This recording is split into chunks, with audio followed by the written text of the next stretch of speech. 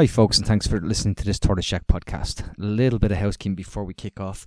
Obviously, we have done wall-to-wall coverage of Israel-Palestine since the Al-Aqsa flood, Hamas attacks, which we widely condemn, and we will continue to do as much coverage as we can. But we have maintained a lot of our other output. There's a brand new Shrapnel out there this week with Emma Shaw. There's a brand new Reboot Republic out there with economist Grace Blakely. There's also a conversation we had ourselves on the Echo Chamber with Hazel Chu of the Green Party. And there's a great podcast with Sinn Féin's health spokesperson David Cullinan. All of those are available right now in the Patreon feed. So if you're a member, you don't need to listen to this. You can get your own consolidated feed with all of the podcasts that we're putting out, even while we're covering Israel-Palestine. It's patreon.com/TortoiseShack. If you're not a member, click the link, join us. It's the only way we keep this show on the road. Yes, the podcast is free, but I love to think it has a value. In fact, I believe it has a value. There's thousands of people listening, and we need a few of you just to put your hands in your pocket and pay it forward. We have no ads. We have no sponsors. You're not going to hear me plugging initiatives by the Government of Ireland or any of that nonsense that you'll hear on the Go Loud and Acast networks. We don't do that, right? We just won't, because the simple fact is it wouldn't be the Tortoise Shack if we started to take in corporate interests.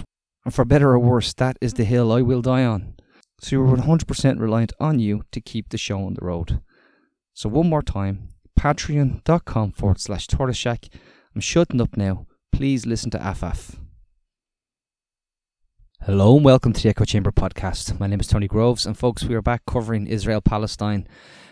This is a conversation I managed to get with Afaf Al-Najjar. You'll know her. She is the 21-year-old English literature student who talked so passionately about her experiences of the last few days of what has been happening in Gaza and how she's had to flee with her family.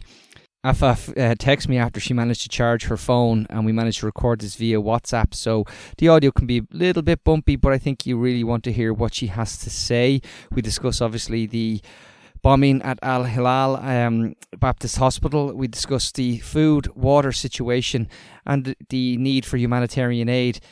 But Afaf really stresses that there's no point giving them food and water if you're going to continue to drop bombs on the people in Gaza. So I think that was one of the main takeaways I had from that. Apart from the fact that she's as resilient as ever and much stronger than I could ever be. I want to say thank you to everybody for all the feedback, people who are sharing the podcasts, listening and recommending us to other people. It is great to have so many new listeners. I just wish it was under better circumstances. But I will continue to try and bring you voices from on the ground in Gaza at every opportunity I get. And I hate to rattle the bucket, but I have to. If you're listening and if you're getting something out of this, please give something back. It's really easy. Just join us on patreon.com/TortoiseShack. It's the price of a fancy cup of coffee to you once a month, but to this little platform that we've built here, it literally pays the bills, keeps the lights on, and puts us in a position to carve out that space to have the conversations with people like Afaf that you're not hearing in many of our mainstream sources. But without further ado, here's the conversation I had a few minutes ago with Afaf Al-Najjar. I'm delighted to be joined back on the line for the first time in a few days by Afaf Al-Najjar. Afaf, it's been a tumultuous few days. There's been absolute carnage and scenes that we wish never to have seen. Can I ask you, first of all, how are you and how is your family holding up? Honestly, Tony, I can't say anything but the fact that we are extremely devastated. The kids are extremely terrified. Not only the kids anymore, we the grown-ups are extremely terrified and worried all the time. We barely get any sleep. The situation is only getting worse. There is no running water. There is no electricity. There is no internet or reception. We barely get internet every day for about a few hours. But yes, we are extremely devastated, and we are definitely not safe. Just before we came on air, there was another airstrike pretty close to you, and if you could just even explain to listeners what that situation was like, even as before we just came on air. So here's the thing. We were just sitting and kind of like talking about the situation and what could potentially happen, or if we need to evacuate the house again. When we heard another airstrike that is extremely close to the point where my ears were actually, making ringing sounds. The whole house shook, and the whole area was filled with smoke and gunpowder from the attack. So it was extremely terrifying. The whole place is like filled with the black dust from the attack as well. So this is a little bit about how it was and what happened. My brother was sitting outside with my cousins, and he came running the moment it happened as well.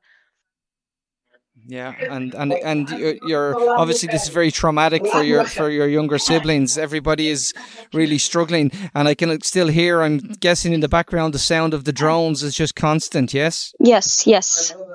Yeah, I can still hear. I can hear them every time I manage to make any connections with people in Gaza. You mentioned the situation in terms of lack of electricity and lack of water. What is the Yes. food situation like at the moment? Are you able to get food and like, even if you have money to buy it, is there any left to be bought?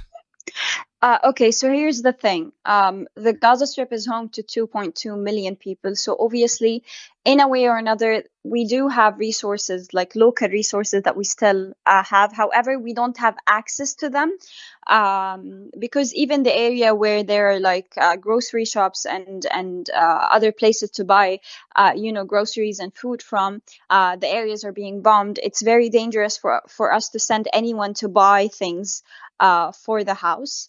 And obviously there is no delivery because no one is willing to go out in such circumstances. And even the owners of the grocery shops are closing their grocery shops.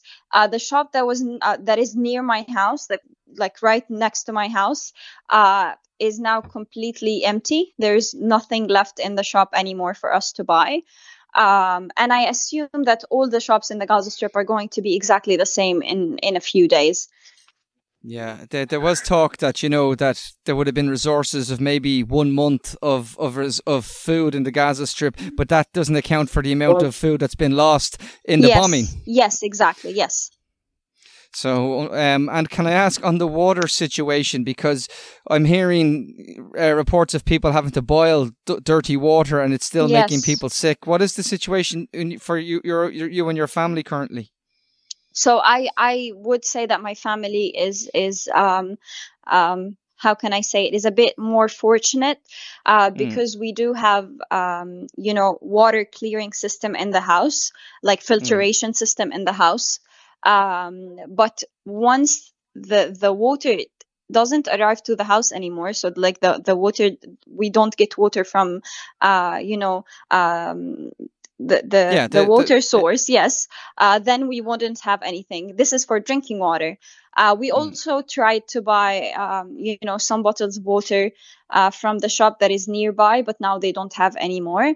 As for the running water, we don't have any. We haven't had any since Friday. We briefly got it before yesterday, but it was only there for about half a day or something. And on the, just on the last few days, the awful bombing of the hospital. What is the feeling on the ground in Gaza in relation to that? Because there's been you see this, and then President Biden arrives and he says that it looks like it was to Netanyahu, that it wasn't, it was the other team. So he has said, and it seems to be accepted by much of the world now, that this was carried out by Palestinian Islamic Jihad. What is the feeling within Gaza in relation to this awful barbaric act? So I'm not sure if you've seen any videos of doctors who made it out of the hospital, and doctors who received the bodies of the people who were injured and killed in the bombing. Even doctors who were supposed to be very steadfast were breaking down and crying. And they said that we had to pick the bodies of people piece by piece.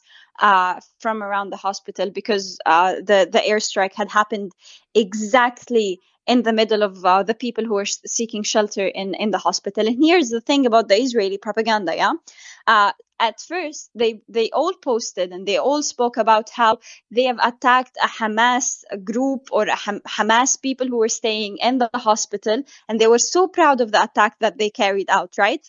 Then they saw what the world is reacting to that, so they decided to delete it. And then they posted again. They were like, maybe Hamas misfired, or Hamas did it on purpose to get international support. And then they saw that this also didn't make sense to people, so they deleted that.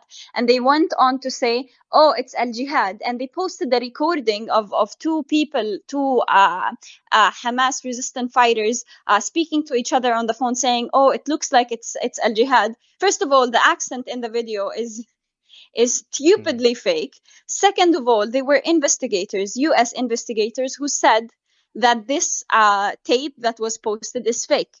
So what Israel is doing right now, we all know that Israel is the one who attacked the hospital. They had called the hospital an hour earlier. They have already threatened 22 hospitals that they needed to evacuate because they're going to get bombed. So it's not about who anymore. We know it's Israel.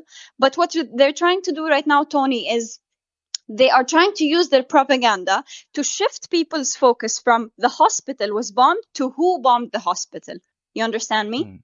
So they're trying. I do, but yeah, but Afaf, it's we've now, but because ultimately there's somewhere up to nearly 500 people dead, and that's in one incident, and we now know that the death toll in Gaza is over 3,000 is estimated, and there's more people trapped under rubble who aren't yet accounted for. So it's it's a huge, massive loss of life and a huge humanitarian crisis.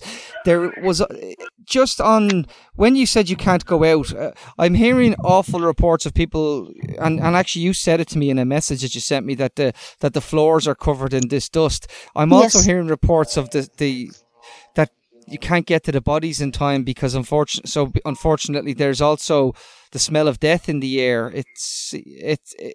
Can you give me a feel, because I know you've had to go out to get a few things yourself. What is it like out on the streets, and how do you feel like when you're taking those risks ultimately? Honestly, every time I leave the house, every time I had left the house to do anything, whether it is to get something or to talk to someone or to go see someone, I always say goodbye to my family, because I know that if I don't die while I'm outside, I could potentially come back home and not find it. So every single time that I leave the house, I have to say my goodbyes. I have to, hug my mother and just bid her farewell. And obviously, while on the street trying to get anything, I'm constantly terrified because of anything that could potentially happen to me while I'm outside. And I'm like, when I walk, I walk extremely fast. When I return extremely fast, because I'm too scared that, I'm basically escaping death. So I have to be fast. I've heard my friend is a doctor at Shifa Hospital, and he told me, Afaf, we smell burnt meat. We smell burnt meat in the hospital because of the amount of injuries and the amount of deaths that arrive to the hospital. We smell gunpowder all the time because of the amount of destruction and airstrikes that happen around the hospital. So the situation is extremely bad. Al-Shifa Hospital already stated that they're shutting down because they don't have any more space to offer their services to more people. I think until now there were 3 or 4 hospitals that stated that they're shutting down because of lack of resources and lack of space. So honestly, the situation is only getting worse, Tony, in everything, in all measures. Do you feel abandoned by the international community? Yes, very much. Extremely abandoned. And here's the thing.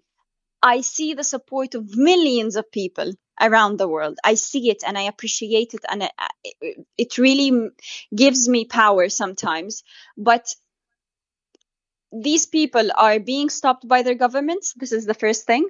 There are people who have gone on protests, who have been hit by the police, who have been stopped. There are fines that are happening against people who speak about Palestine and go on protests. So this is the first thing. And then the second thing is, although these people, although the people themselves are speaking about Palestine and going on protests, the people who are in positions of power are not doing anything. On the contrary, they're doing everything in their hand to make sure that this genocide against Palestinians in Gaza continue. Joe Biden has stated that he's sending 100 million USD dollars to Gaza as in humanitarian aid, but he also sent 10 billion USD dollars in military aid to Israel, and he also voted against the ceasefire in Gaza. So I'm not sure if he thinks people around the world are stupid enough to kind of believe in his two faces. I'm not sure if he thinks people around the world are stupid enough to view him as a hero who's sending aid to the Gaza Strip. I honestly don't know. But I think people around the world are smarter than to fall victims to this propaganda. The one thing that people have said that perhaps behind the scenes he was less diplomatic and has made sure that Netanyahu knew that they did not support a ground invasion. Do you feel that that may be true, that there may not be a ground invasion now, but that there may have been a call to pause now and at least stop the idea that they're going to come in on the ground? The only reason why they would stop the idea of coming into the ground, honestly, Tony, is because they're scared of what they're going to face if they decide to come on ground. Not because they care about the Palestinians in Gaza or because they care about their lives and everything. No, it's just because they're scared. They're cowards. They are a bunch of cowards. And although I don't want a ground invasion, but that doesn't necessarily mean that they're doing anything to make the situation any better. There are thousands of people who are still dying, thousands of people who died, and thousands of people who are under the rubble. These people were killed by what they're doing. These people were killed by the airstrikes. Just because they're not coming to the Gaza Strip on land doesn't mean that they've stopped the genocide and the massacres they're doing. So honestly, this is my opinion. Yeah, and look, I obviously I can hear the emotion and the anger in your voice, and I think it's quite appropriate that you have that feeling right now. But can I ask you, in terms of the humanitarian crisis? Yeah. There's talk of aid starting to be delivered and situations where they will see perhaps some opening of the Rafah border. Does that give you any hope, or do you feel that that's just another tactic to move people, displace people further? No, okay, here's the thing. If they open Rafah border, it opens only to get aid inside of the Gaza Strip. That is if they open it. No one's going to be allowed to leave the Gaza Strip. And it's not like people want to leave the Gaza Strip to begin with. Just let's get that thing clear. But I'm going to ask you a question, Tony. Is it worth it for me to wash my face with clean water and eat a bite and then be killed in 5 minutes? What's the point of aid if people are going to continue to die? If people are going to continue to be killed? There is no point of aid. End this first, end the massacres and the genocide, and then we can talk about aid and rehabilitation, humanitarian help. But there is no point of aid if the war continue. They're going to send aid to hospitals to offer their services to the people who are injured now. Okay, what about the people who are going to be injured while the war continues? What's the point, Yeah. So in my opinion, the priority right now is to end what's happening first, and then we can think about aid. Yeah, no, absolutely. There's no point it seemed, Ursula von der Leyen's message of, solidarity and unequivocal support for Israel, while then trying to row back and say, and then we'll treble our aid to Palestinians. It felt much like, it's like saying that I came along, knocked down your house, but sent you a voucher for a hotel. Yeah. It's just, it defies logic. But in terms of when we were talking earlier on trading messages, it was very clear that you feel very little hope at the moment. Yes, And honestly. can we maybe talk about that for a minute, because it's important that people get a sense of how powerful resistance is, just the will to live despite everything that's happening. How do you feel about all of that at the moment? So here's the thing. The reason why I don't have any hope in this ending anytime soon is because, uh, for example, the IDF and Benjamin Netanyahu has still been saying, we want to defeat Hamas, we want to defeat blah blah blah. He wants victory. He wants victory against the Palestinian resistance.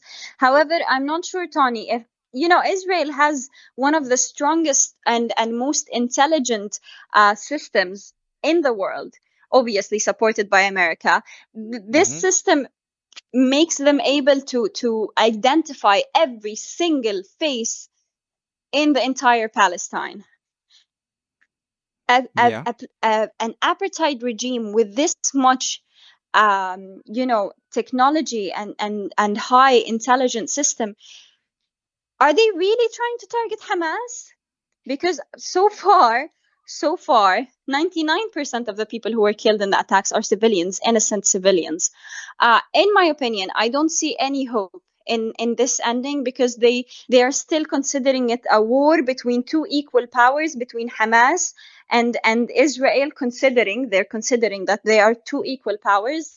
The world is still just saying, oh, we condemn blah blah blah, we call for a ceasefire, we're requesting a ceasefire, we ensure that we want a ceasefire. Who are you condemning, and who are you asking for a ceasefire? Why are you asking for a ceasefire? Just so that in front of people you could say, oh, we've asked for a ceasefire? What's the point if no actual steps are being taken into ending this, into calling for a ceasefire? What's the point, so I so for us, it doesn't look like there is a ceasefire happening. For us, it doesn't look like the war is going to end anytime soon, the attack is going to end anytime soon. And honestly, after the last things that Stisi said, the prime minister of Egypt said, well, we feel worse than before, more abandoned than before. Look, Afaf, I'm conscious that you're not your access to internet is very limited, and you've got to spend more, try and maintain what little you have. So I won't delay you any further. I will ask you to try and stay in touch, and believe that there are, as you said, millions of people who don't agree with this collective punishment of the Palestinian people, the collective punishment and the war crimes that are being carried out. It is clear that it is not that these are indiscriminate bombings, because if it was just to eradicate Hamas, the collateral damage, that awful phrase, would not be so high. But this is now well beyond anything else. I will ask other people, listeners, back on the streets of Dublin on Saturday, assemble 1:00 at the Garden of Remembrance for a lift the boat blockade, lift the siege rally. We will all be out there in attendance, and I hope to see lots and lots of people out there. Thanks so much, Afaf, for your time again, and I really appreciate you fitting me in for this quick conversation. Be careful, please. Thank you, Tony, and thanks to all of Ireland.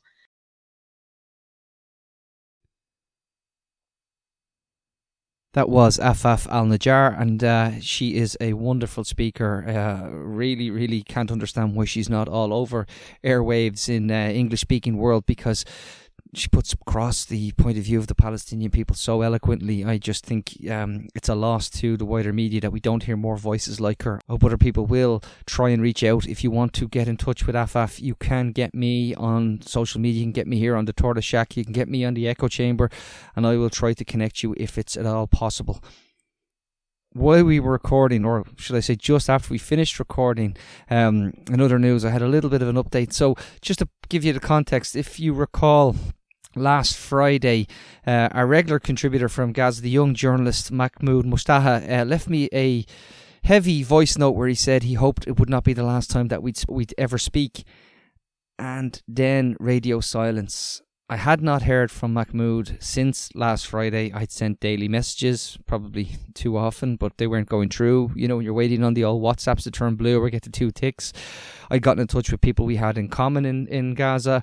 I'd gotten in touch with people in Europe who had gotten out, and Mahmoud was familiar with, to see if anybody had heard from him. And we hadn't, and I had feared the worst. But then while we were recording, I got a text message saying that he was okay and that thank you for continued support. And it meant the world. So, there's good news. There's hope. You always have to cling on to the hope, folks, because while this is really dark at the moment, we have to believe that there's a better future ahead for everybody, whether they be Israelis, Jewish, Muslim, Palestinians, people in Gaza. We have to hope for better. And you know, I'm feeling a little bit more upbeat after getting that message just from Mahmoud. So thanks for listening. Thanks for the support. And we will talk to you all very, very soon. Take care. Bye-bye. Tony and Martin, Martin and Tony, speaking to interesting people only. It's the Echo Chamber podcast. Subscribe now on